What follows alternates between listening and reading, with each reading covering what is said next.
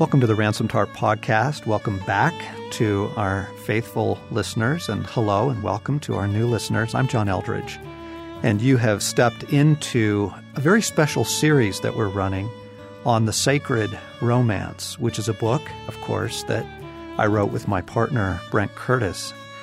And many of our followers know Brent by name and have loved his writing over the years, but have never had a chance to hear him teach.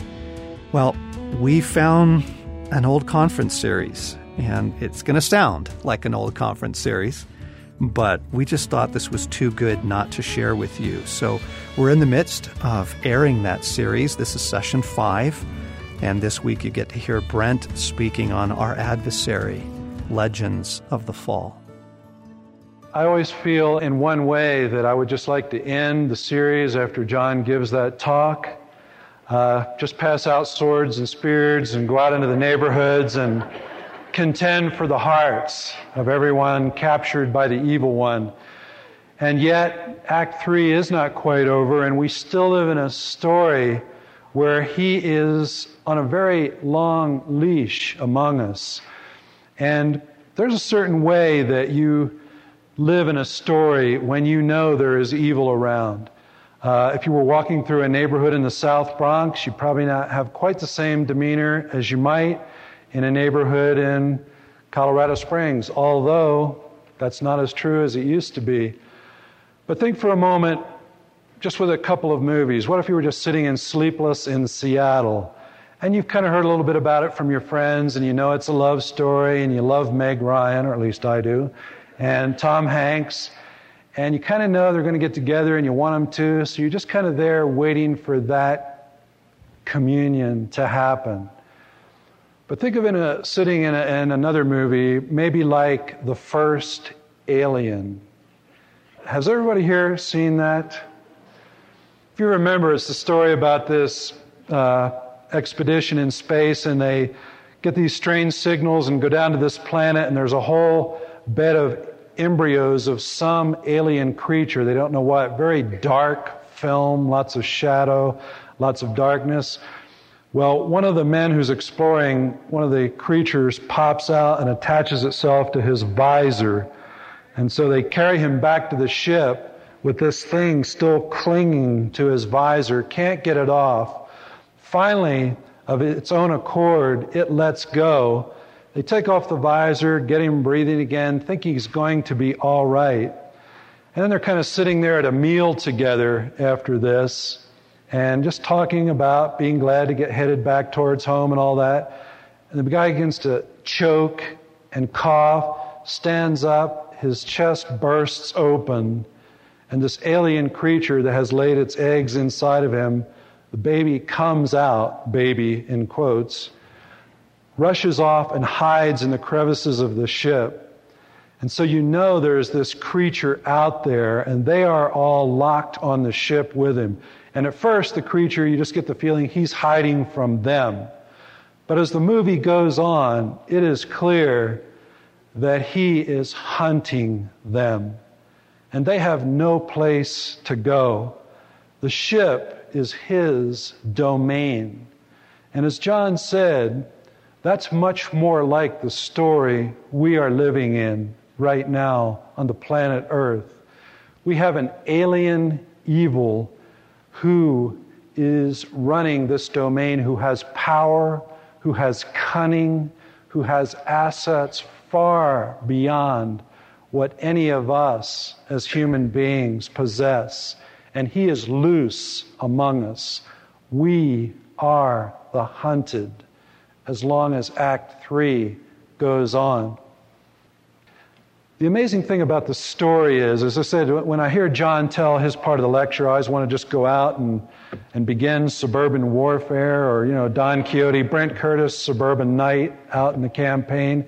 And yet, though we tell this story, and even though we felt like the Lord gave us those words to the book and put that together, when we don't tell the story for a while, the story dims. Last fall, we were doing the Sacred Romance at a little church here in South Denver, and we hadn't done it for about 4 months. We came up to have dinner with the pastor who was hosting us. Sat down with him, and he began to tell us how excited he was that the Sacred Romance was coming and how much people had been stirred and encouraged by the book. And both John and I kind of sat there feeling, well, really? You mean it's that important, or there's something good here? It just felt kind of the loss of whatever it was that the larger story stirs to life in us. Something seems to happen to the power of the story in our hearts. 2 weeks from now, you won't feel it quite the way you did as John sat down. It seems like there's another storyteller loose among us.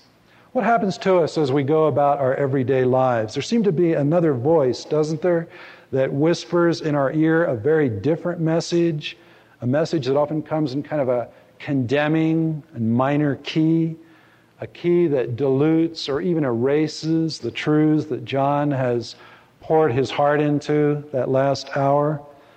Some of this we can ascribe just to the pathos of living under the fall. We know things aren't the way they're meant to be. And yet if we think for a moment about some of the everyday arrows that we've all suffered, or that we all suffered just in a given week. You have an argument with your spouse. Oftentimes it's right before you come to do a seminar like this, or go away to do a Valentine's Day retreat. I had that experience last year. Jenny and I had one of the biggest fights we'd ever had, and then I flew away to tell people how to do their marriage in Puerto Rico. A dinner date with friends is canceled. We rush out late from work to find out there's a flat tire in our car. Sometimes out of the blue, anxiety and dread seem to strike us out of nowhere. When those things happen, rarely do we say, everyone, well, you know, life has its disappointments. I wonder how Christ wants to use this in my spiritual development. Is that your response with things like that? But isn't that the response that the life of faith would really call us to? There seems to be something else going on in us other than that. Another interpretation of those events that the storyline of faith, hope, and love doesn't seem to quite address. As we walk away from that argument with our spouse, we often think of the anger in their eyes, or the anger is what pierces us, what stays with us. Certain sentences seem to offer themselves to us somewhere between our head and heart. They interpret the meaning of the event very differently than the one I suggested. The sentences are often things like this: things will never change. You'll never have the love you want. You deserve better than this. Actually, it's been 6 months ago now. I think it was in the spring. I was sitting in that room where men sometimes go to read. And my wife came in and just said, Brent, what do you think of this jacket that I bought? My wife loves to go to places like Goodwill and the thrift stores and come up with these great bargains. I always wanted to go to Dillard's and just buy something really good. There's something behind all that between us, but I haven't quite figured it out yet. But anyway, this particular day, she had this kind of a gray plaid pullover, terry cloth, somewhat used-looking jacket. She said, what do you think? I hate that when that happens as a husband and you have to tell the truth. I said, well, gosh, and to be honest, it's kind of ugly. And she got this look on her face. What I wanted her to do was just kind of come over and punch me and say, you jerk. Just kind of let it roll off. But she got this look on her face, kind of like, I try so hard to please you, and you just so rarely get it. And I know this path between us. When it's been there, I know the nosedive that has often come. And something began to go on in me at that point that started out with, no, don't go there. Just kid me back, call me a jerk or whatever.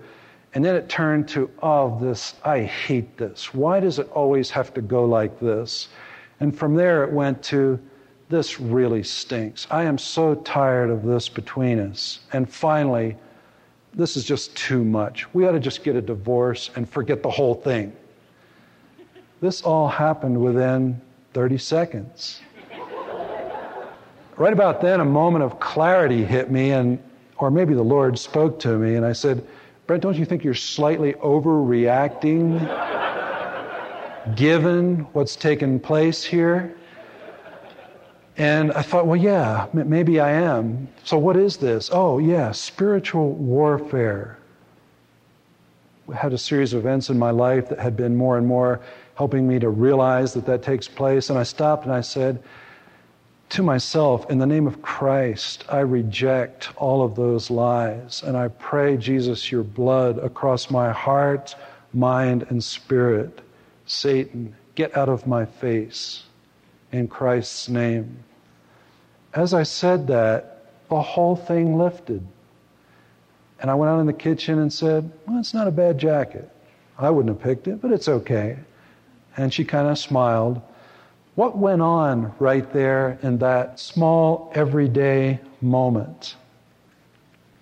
Remember, it's not just the arrows we see in our life. It's the message of the arrows that speak to us most deeply. The voice that speaks this message to us is a voice that speaks in tones and words that are vaguely familiar. So familiar, many of us, probably all of us, have learned to think of the voice as our own. It's a voice that constantly questions the wisdom of hope and the life of faith and love that flow from it. Indeed, every good story does have a villain, one who's the hero's mortal enemy, one whose line is, this town's not big enough for the both of us, one who has a grudge to settle with the hero and is willing to get back at him any way he can. Sacred romance also has such a villain, the worst one you've ever come across in your most fearsome nightmares. Someone like Robert De Niro in Cape Fear, or the cop in Terminator 2, or even Robert Mitchum in the first version of Cape Fear. Someone whose heart is so cold and whose agenda is so singular that nothing else matters than the destruction of your heart. I came across this part in the story in a somewhat dramatic way about 7 years ago. I'm from a somewhat evangelical background, not charismatic by any means. To be honest, the most boring sermons that I ever heard were on Ephesians 6, the one about put on your spiritual armor, because it was like somebody kept telling me about how to wear hockey goalie gear. But then when I said, okay, well, when do we play the game? They would say things like, well, you don't have to worry because hockey games never happen. Basically, I was being told that spiritual warfare was only something that non-believers had to worry about.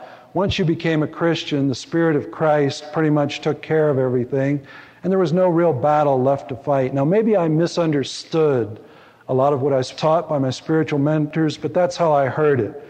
But that's where I was when this event began to happen. A client had come to me with a little problem with anger, they said.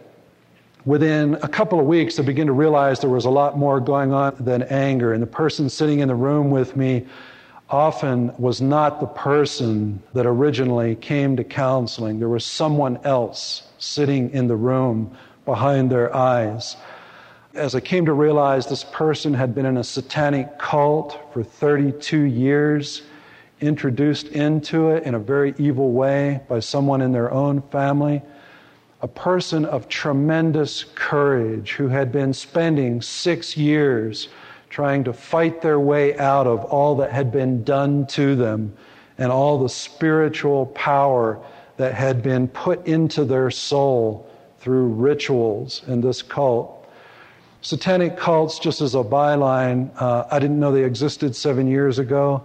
They are networked all across this country and undoubtedly all across the world. They are preparing for the time of the Antichrist.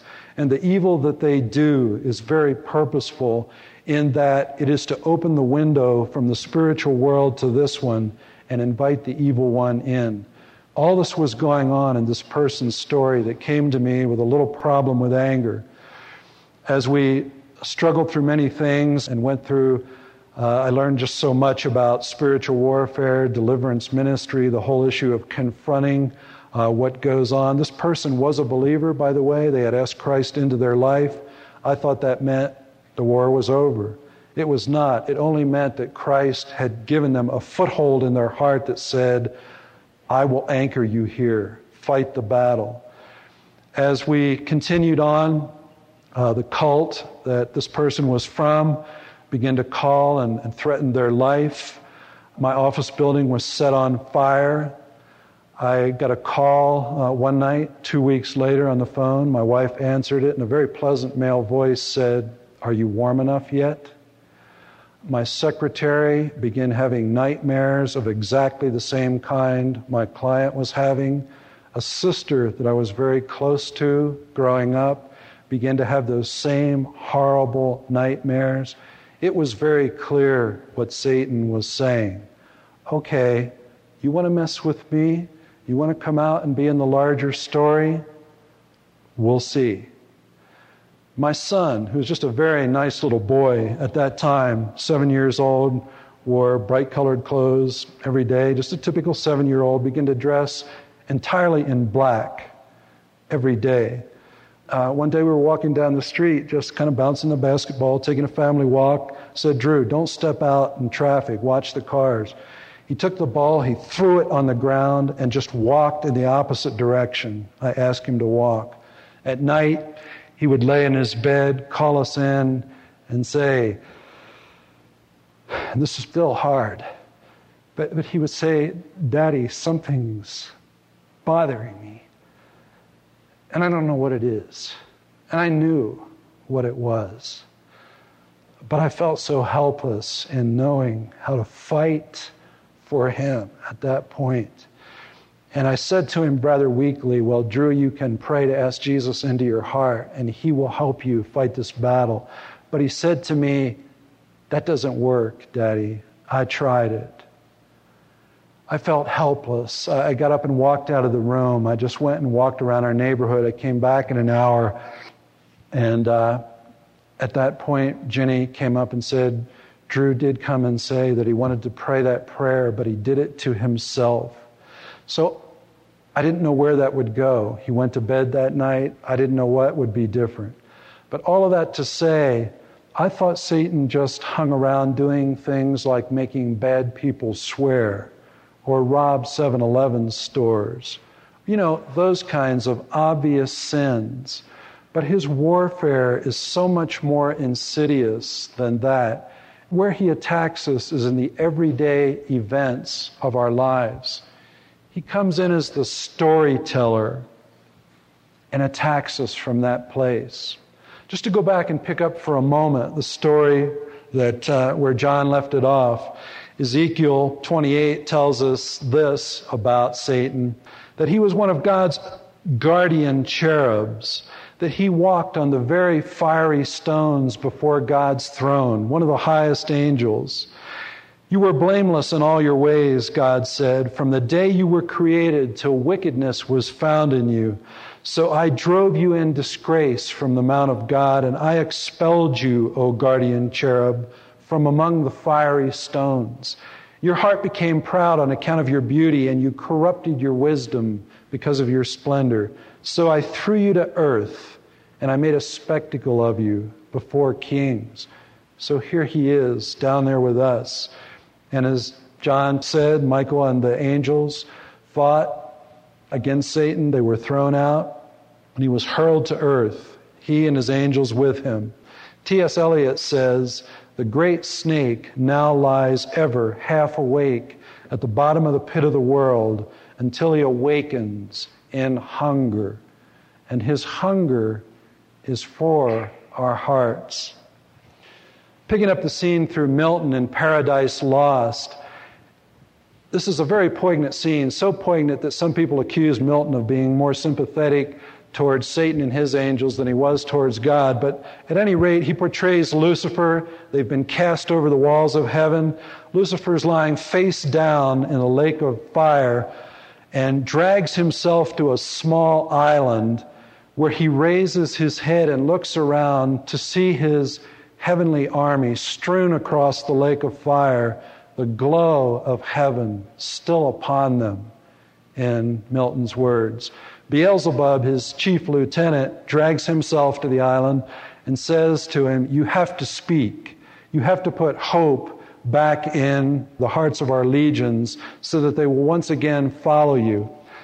So Satan raises his head And Milton says, thrice he essayed to speak, and thrice, in spite of scorn, tears such as angels weep burst forth.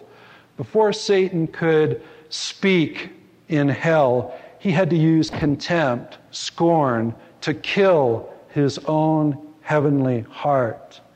And there's something very instructive in that picture about his warfare with us, because that same scorn is what he would like to use to destroy the hearts of God's beloved.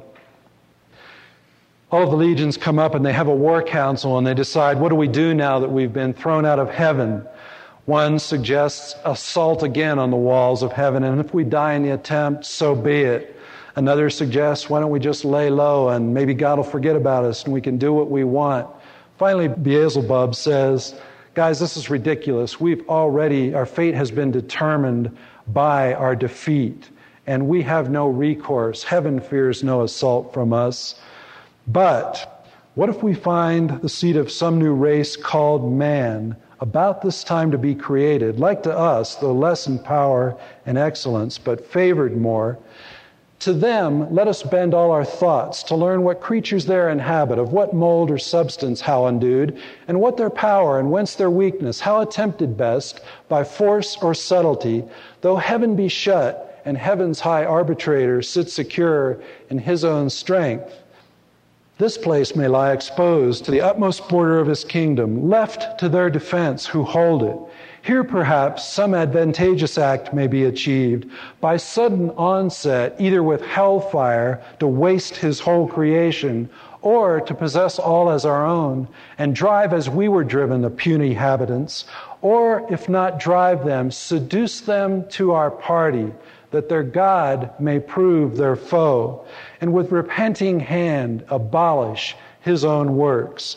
This would surpass common revenge and interrupt his joy in our confusion, and our joy upraise in his disturbance, when his darling sons, hurled headlong to partake with us, shall curse their frail originals and faded bliss, faded so soon. That describes Satan's heart towards everything on the earth. What he would like to use is the raw power that he tried to use in heaven. But until he can get to that place again, his object with us all is to seduce us to his party through reinterpreting the story in our hearts. Satan's strategy is to harm God by mounting an attack on his new romance, us, either by direct assault or by seduction. In the movie Amadeus, as you remember, it's the story of Mozart and another man named Salieri, who was also a composer, a gifted musician, gifted enough to recognize that Mozart was the picture of perfection as far as being able to express his soul through music. And Salieri could only watch this perfection from afar and grieve that God had not given it to him instead. And there's something about the picture of what went on in Satan's heart in heaven when he realized that all the honor and glory was being given to Christ. Satan was a high angel of great wisdom and beauty, but when Christ was revealed, he saw true perfection, and his heart became full of jealousy and rage. And Amadeus, it's kind of being told from Salieri as an old man in an insane asylum, because the rage and jealousy that he's lived with have literally eaten up his heart. Back when he was still the court composer in Vienna, and Mozart's wife had brought him some of Mozart's music, hoping that Salieri could use his influence in the court to get Mozart a job teaching some students. And so Salieri is looking at the music, and his heart is struck as he looks on perfection. And then as an old man, he tells what he determined to do from that point on, because God is not just. That is a pretty good picture of Satan's heart towards us all. And the question is, should we expect force or seduction? Peter tells us the story of the roaring lion. That should be fairly easy to identify. I remember once when Jenny and I first got married, she had this really ugly car. It was a yellow Opel Kadett, about this high. And we went through great adventure with it. And even though they have fences between you and the lions, a lion came up to my window and kind of roared at us. I wanted a lot more protection than that Opel Kadett around me. Where should we look to the lion? Reviewing the story for a minute, we realize that Satan has lost the battle twice. Once by power, he was thrown from the walls of heaven. A second time was when? Right. When Christ went to hell, preached the gospel to many captives, held out his hand for the keys to sin and death. Satan had to give them into his hands. And Christ left hell, leading many captives to freedom because of the purity of his life. He could not be held there. Scripture also tells us that in the last days, Satan will again resort to force as he empowers the Antichrist and satanic cults, which we have the misfortune to work with so many these days that have come from that background. His power is very visible and demonstrable there. But until he can return to the power he'd like to use, seduction is his main tactic. Remember, even in the garden, as John said, Eve didn't have the story quite straight. When God came up and asked her, did God say you shouldn't eat from this tree? She said, yeah, we shouldn't eat from it or touch it. She had the story a little bit off, kind of a very bizarre thought, since this was still before the fall. We don't know whether Adam didn't tell it to her clearly or whether she hadn't heard it clearly. Whatever had happened, Satan recognizes that her storyline is not quite right. He lunges in and says, that's not true. This is the real story.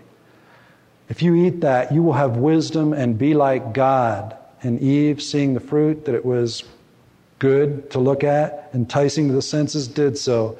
Gave some to her husband.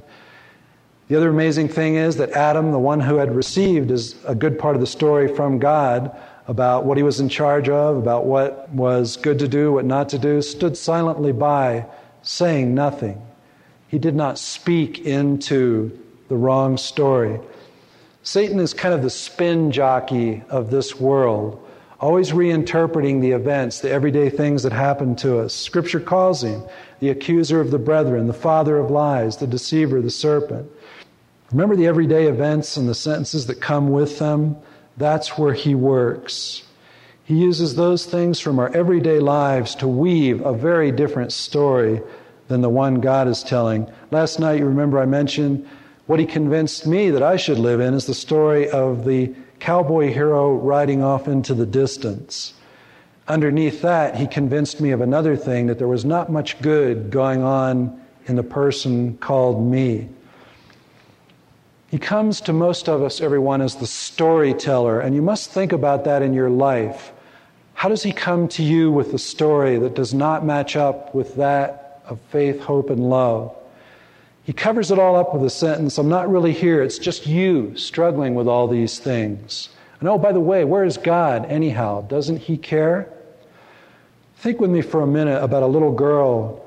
And so sadly, I've heard this story so many times in my 10 years as a counselor.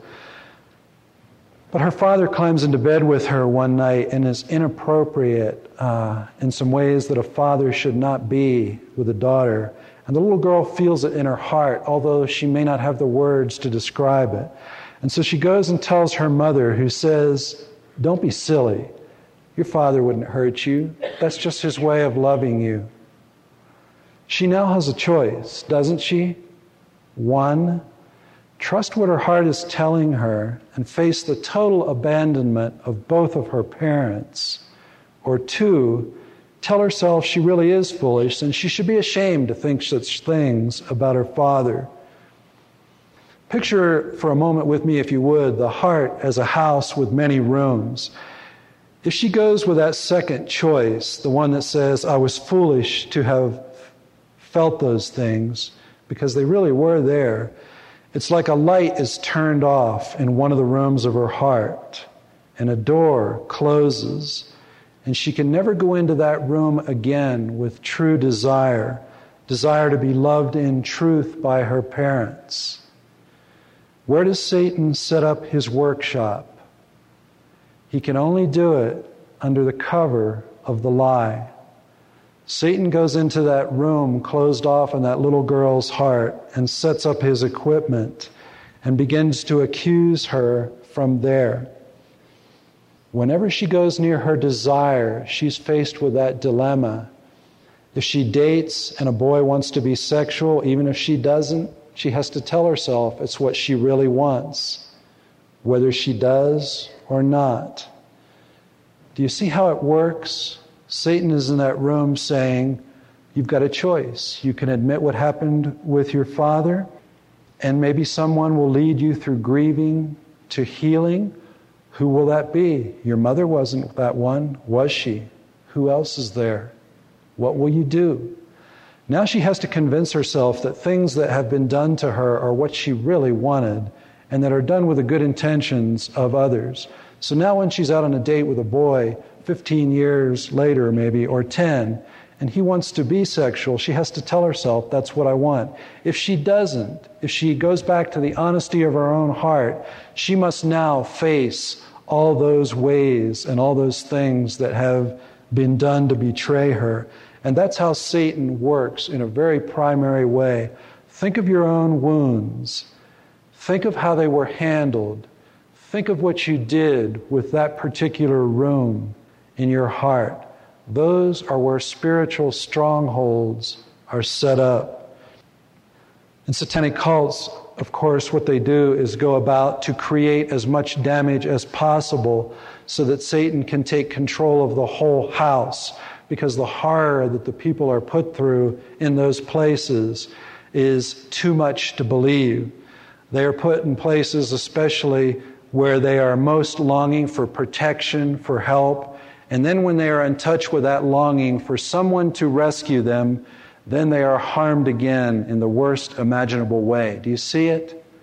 I will put you in touch with the thirst of your heart, and then I will show you what a fool you are to be that thirsty. That's Satan's way of working in all of our hearts as the storyteller. Room by room, he uses the lie, which seems to offer us some control. The little girl doesn't have to deal with her mother and father's sin against her. And how could she, as a child of 7 or 8? She seems to have some control, but she has to give away room after room until she's living literally in a corner of the attic of her heart, with much of her energy committed to keeping the doors of those other rooms closed. That's Satan's goal with each one of us. Remember Cinderella? She had a longing to go to the ball, but he kept speaking to her through the voices of the stepsisters, telling her all she was good for was living in the basement and being a maid that handled the ashes and handled all the sisters' daily goings-on. And that's his attack on us all. As soon as we put ourselves in touch with desire, he begins the attack to send us back where we came from, back to the cellar. I used to think as I was looking at my kid's book as I was young, gosh, look at Cinderella. Can't she see how beautiful she is? Why does she listen to these lies? But Cinderella could only see in her mirror darkly. And so she remained in prison until the prince came to get her. And luckily, the prince is a romantic who will not give up until he finds us. He comes no matter what. How do we go about resisting the enemy's work in our lives, everyone? How do we take those heart rooms back where he's set up his strongholds?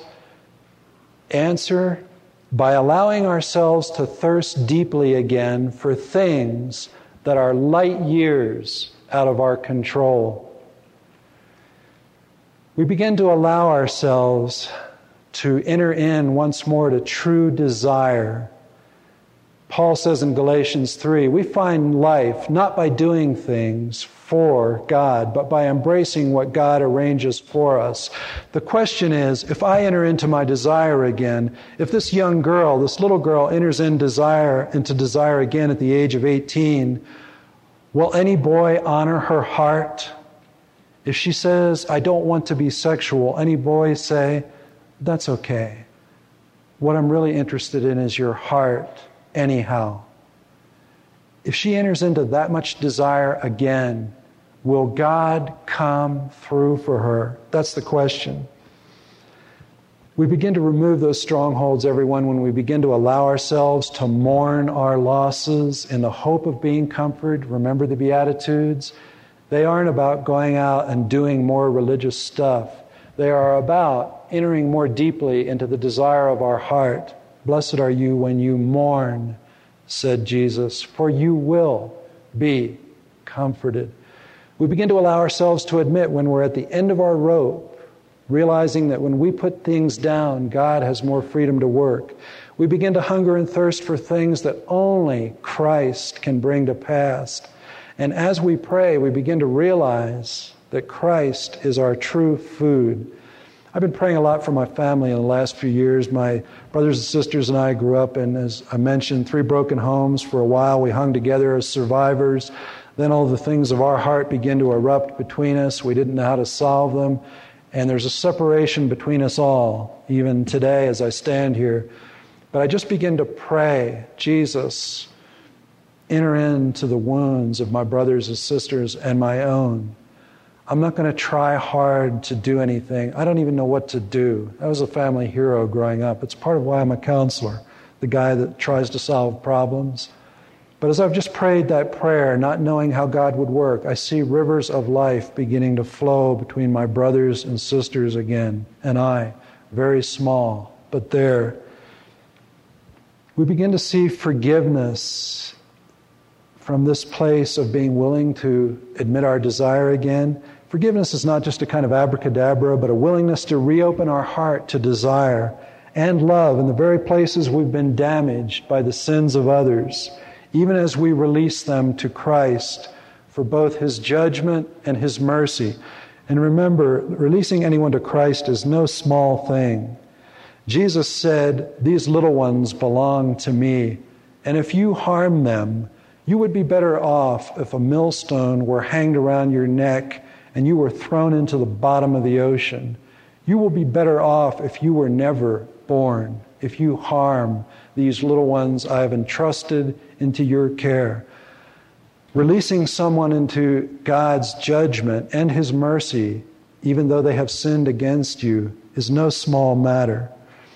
If I just go over real quickly, everyone, a panorama of the enemy's work in our lives. He accuses us to God and God to us. In our marriages, marriage, Paul tells us, is the deepest portrait of God's love for the earth, the way a husband loves his wife. Does Satan want a portrait like that, a Rembrandt, hanging in plain view? If you are married, you must pray for your marriage. You must pray spiritual warfare prayers for the life of your marriage, for your wife's heart, for your husband's heart, because to think that Satan is not wanting to throw a bucket of paint on your Rembrandt would be very naive. It is a primary place where he's at work. Family bloodlines. Since Freud, we've kind of come to understand the journey of our families through the psychological storyline. You know, the Joneses have a primary conflict between their personal boundaries and the actualization of ego gratification needs, you know, that kind of stuff. But the real story is our families have a story, and Satan weaves them together in particular ways. The spiritual story of my family, as I look back, is a number of hardworking, silent men who moved over to the edge and abdicated leadership of their families, and some fairly gifted women who were very emotionally thirsty, who kind of moved into that void and took over. And you can just see, as I look back at my family, how each generation has married not for intimacy, but for safety. There is an attack on my family line that has gone on for generations. There is also an attack on your family line that's according to the particular wounds and the particular sins that have gone on in the life of your family before you. The Scripture tells us the sins of the parents are passed on to the second and third generation. I used to think that meant God was doing that, and I thought that's awful.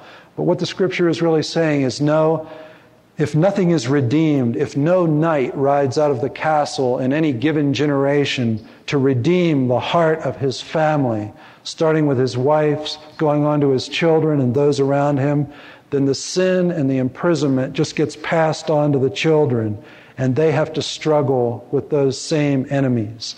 That's another place that Satan is at work, and we need to think about that, the life of our family and what has gone on before us, praying against generational sin, confessing sin that others did in our family that we really had no part in, but that the power of has been passed on to us.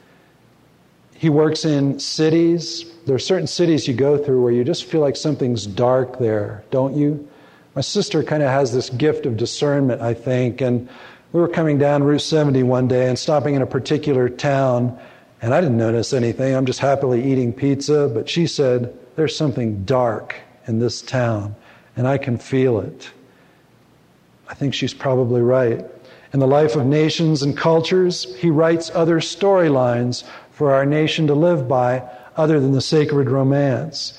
The storyline our nation is living by right in the 90s, I think, has something to do with diversion and busyness. We have the illusion that we're free to entertain ourselves, but maybe a truer picture is in a quote by Ivan Illich, who says, in a consumer society like ours, there are inevitably two kinds of slaves, prisoners of addiction, prisoners of envy. Maybe that's a truer picture of what's going on in the life of our nation, being slowly taken captive, kind of like putting a lobster in water and then turning on the heat. He doesn't know he's being boiled to death because it's happening so slowly. A recent study done by IBM and Apple for several corporations found that 25% of computer time in the company's studies was being used to download pornography. Is that not a picture of the captivity of a large part of America's soul right there? With the church, Satan goes about dismantling the sacred romance into a list of duties, moral behaviors. The movie Titanic illustrates very well, I think, Satan's storytelling job on the world. Everybody gets on this wonderful ship thinking they're traveling towards comfort and safety. What they're really heading for is death and disaster, and they haven't got a clue. Satan has done that job in our world really well at this point in human history. Why does God allow Satan to do so much evil? Though he's not given a free rein, he certainly seems to be on a very long leash at times, doesn't he?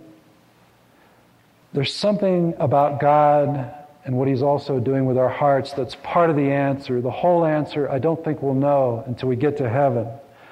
But God counts on winning us through the desire of our heart. As John said, he can't make us puppets and robots. He wants lovers. He wants us as his lovers.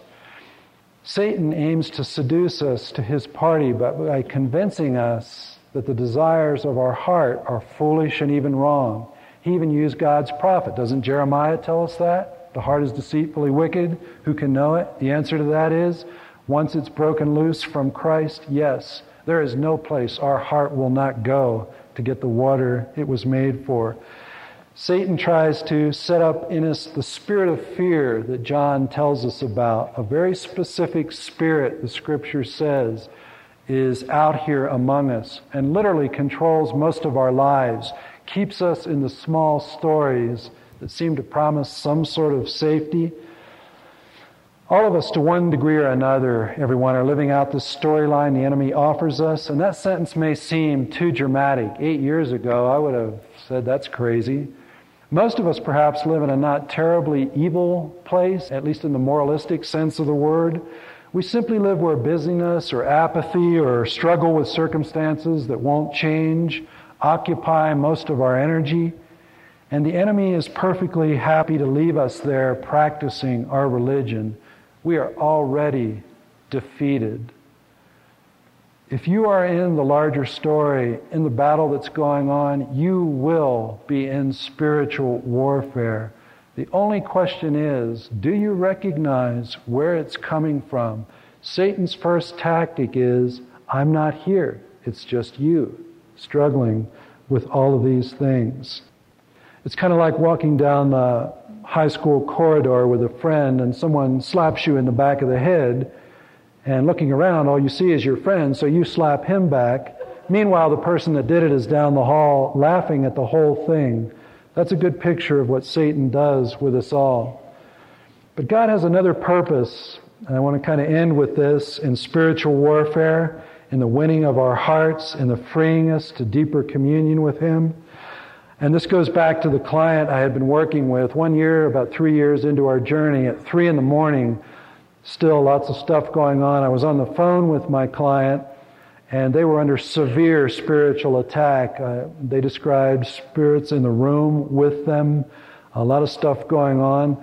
I just began reading the scripture to them. I didn't know what else to do. And God's Word broke the attack.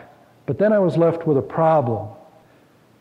Shall I hang up the phone and have the phone off the hook signal blast in their ear, wake them up, and start the whole thing all over again? Or should I just leave the phone off the hook and have a $96 phone bill by tomorrow morning?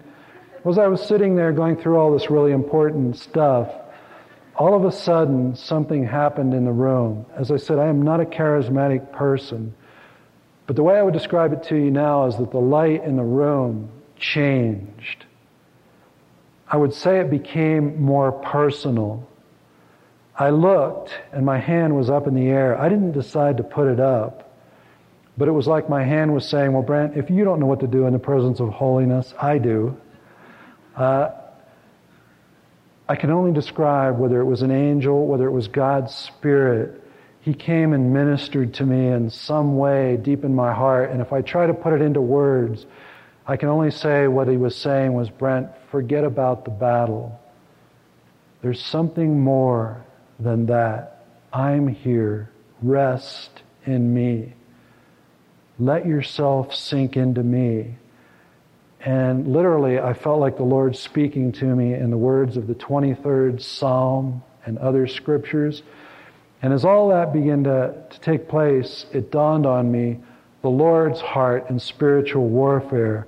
He is so confident in the good, which of course is easy for Him because He can see it, not so easy for us, that He is even willing to use those kinds of hard things to draw us more deeply into communion with Him. That is the clear message that He gave me that night.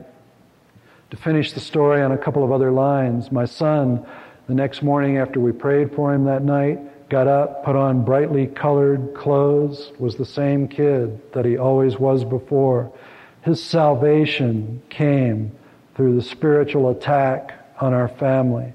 God's purpose in spiritual warfare is to bring about even greater redemption. And He asks us, even in the midst of the attack, to turn to Him and thirst even more deeply in the face of the enemy than we would ever dare.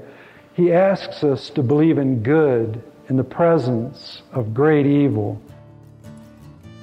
You've been listening to Brent Curtis on the Ransomed Heart podcast in the midst of a series we're doing on the sacred romance. Hope you're enjoying this as much as we are. And if you haven't had a chance to hear the earlier sessions, those are available on our podcast library. And of course, there's all sorts of new video features that we're also airing now on Ransomed Heart TV if you haven't been on our website recently at ransomedheart.com.